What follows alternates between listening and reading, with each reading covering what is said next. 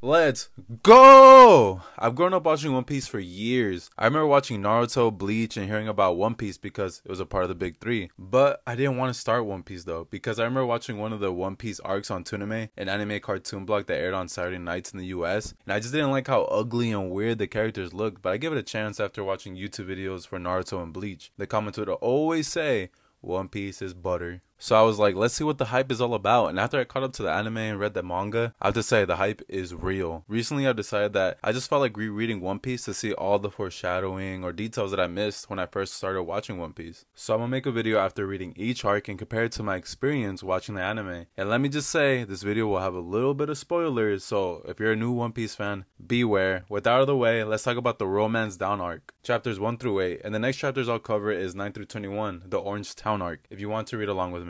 The manga starts off with Luffy's flashback, and for the people that are watching the anime, that's not how it started at all. The first Straw Hat we saw was Nami in a ship before Alvida comes in and steals the ship and gets everything on it, and Kobe ends up getting a barrel from the ship that has Luffy in it. And we didn't get Luffy's flashback till episode 4, so it feels kind of weird getting Luffy's flashback right away, but it sets up the story pretty good. Seeing a kid Luffy get his iconic scar to prove how tough he is to Shanks, so Shanks could take him out to sea with him, is a good way to shock first time readers of One Piece. Like, who is this kid stabbing his face, and who's this guy losing his arm? I wish this is how the anime started off, because when I watched the first episode of One Piece, I was bored. I just don't care that Luffy beat up Alvida. And one of my favorite parts of the beginning of the anime is getting Luffy's flashback. We get to see where he got his iconic straw hat and his fruit. And something I noticed when reading chapter 1 is Luffy just straight up eats his devil fruit. The manga didn't show him finding it in a treasure chest and then eating it like in the anime. In the manga, Luffy is just eating it while talking to Shanks, and I had to go back to reread it because I was so confused. When Shanks grabbed Luffy by the arm, he started stretching. I was like, huh? When did he eat the fruit? I've always thought that devil fruit users not being able to swim in water is a good weakness for them, especially if they're pirates, since they'll be in the sea half the time. And if they get a banged up ship, they're not going to make it far. After the bandits kidnap Luffy, Shanks pulls up with his crew, and I just love how Lucky-Roo is eating his dinner and just shoots. But let's talk about something that's important to the story of One Piece. Is Shanks saving Luffy from the Sea King and losing his arm a plot hole? I really think Shanks just didn't make it in time to beat up the Sea King, and his only choice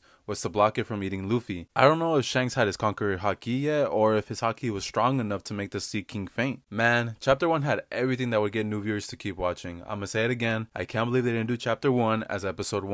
Another difference from the anime to manga is that Kobe found Luffy in his barrel after his little dingy ship got wrecked in Alvida's island instead of on a ship. And in the anime, we didn't get to see Kobe's little boat that he built himself to escape Alvida. And let me just say, it looks depressing. One of the problems with the first episode was how annoying Kobe was, but the way the second chapter handled his character was way better. At least manga Kobe was building a boat to escape, while anime Kobe was just chilling being a cabin boy. For anyone interested in bounty hunters after hearing about Zoro in the first couple episodes or chapters, don't get your hopes up. Bounty hunters haven't been used to their full potential. I wish bounty hunters had like an arc where they were real threats to the Straw Hats, maybe after Annie's lobby when they got a big bounty for everyone on the crew. The introduction of Zoro in the manga is still as badass as it was in the anime. When I watched it with my girlfriend, she legit told me, wow, Zoro was hot. Another difference from the manga to the anime is that in the manga, Zoro cuts him up with dogs, while in the anime, he just threw a chair at the dogs. It's cool that Oda adds pages to volumes after chapters answering questions called SBS. I've seen people mention them before, but I've never read the manga before, so it's cool to see Oda answering questions. I like how on one of the pages he shows us how to draw a skull and bones. I know how Mempo was lying that his dad never hit him. Captain Morgan looks like he has anger issues. Seeing Luffy break Captain Morgan's statue that he worked so hard to complete cracked me up. I don't remember the beginning of One Piece being so funny. I think I was so focused on seeing what the hype was all about that I didn't laugh. I didn't expect Kobe to actually get shot in the manga while trying to untie Zoro. In the anime, Kobe didn't get shot at all. The way the manga handled Kobe really showed his character development slowly. In the anime, Kobe just stood up to Alvida and stood up to the Navy doing bad things. But it hits a lot different when Kobe is actually willing to get shot and keep doing what he thinks is right but untying Zoro. He went from calling Alvida a hag to getting shot and punching Luffy, the man that saved him from Alvida.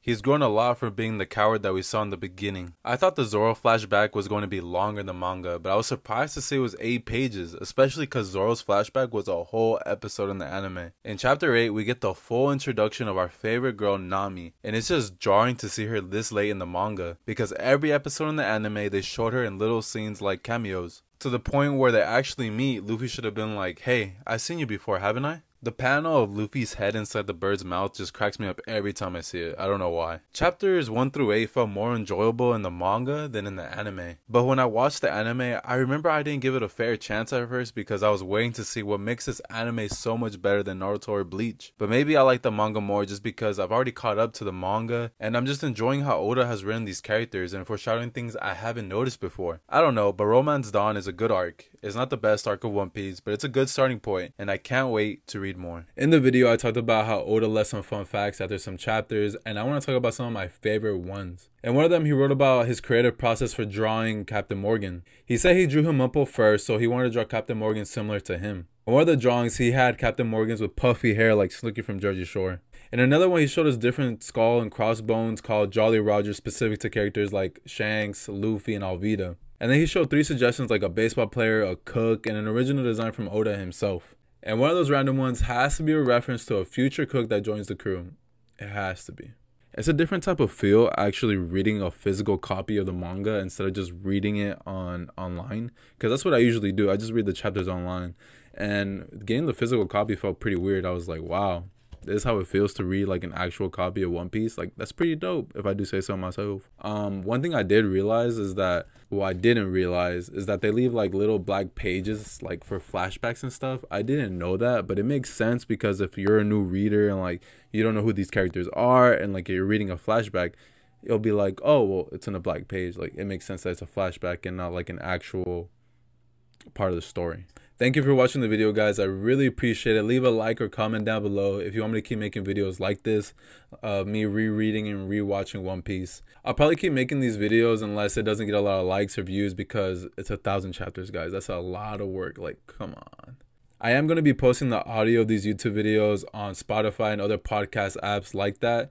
I think I would call the feed Dream Ghost One Piece Lover, just because if you search it up and you see that name down there, they'll be like, I'll listen to that.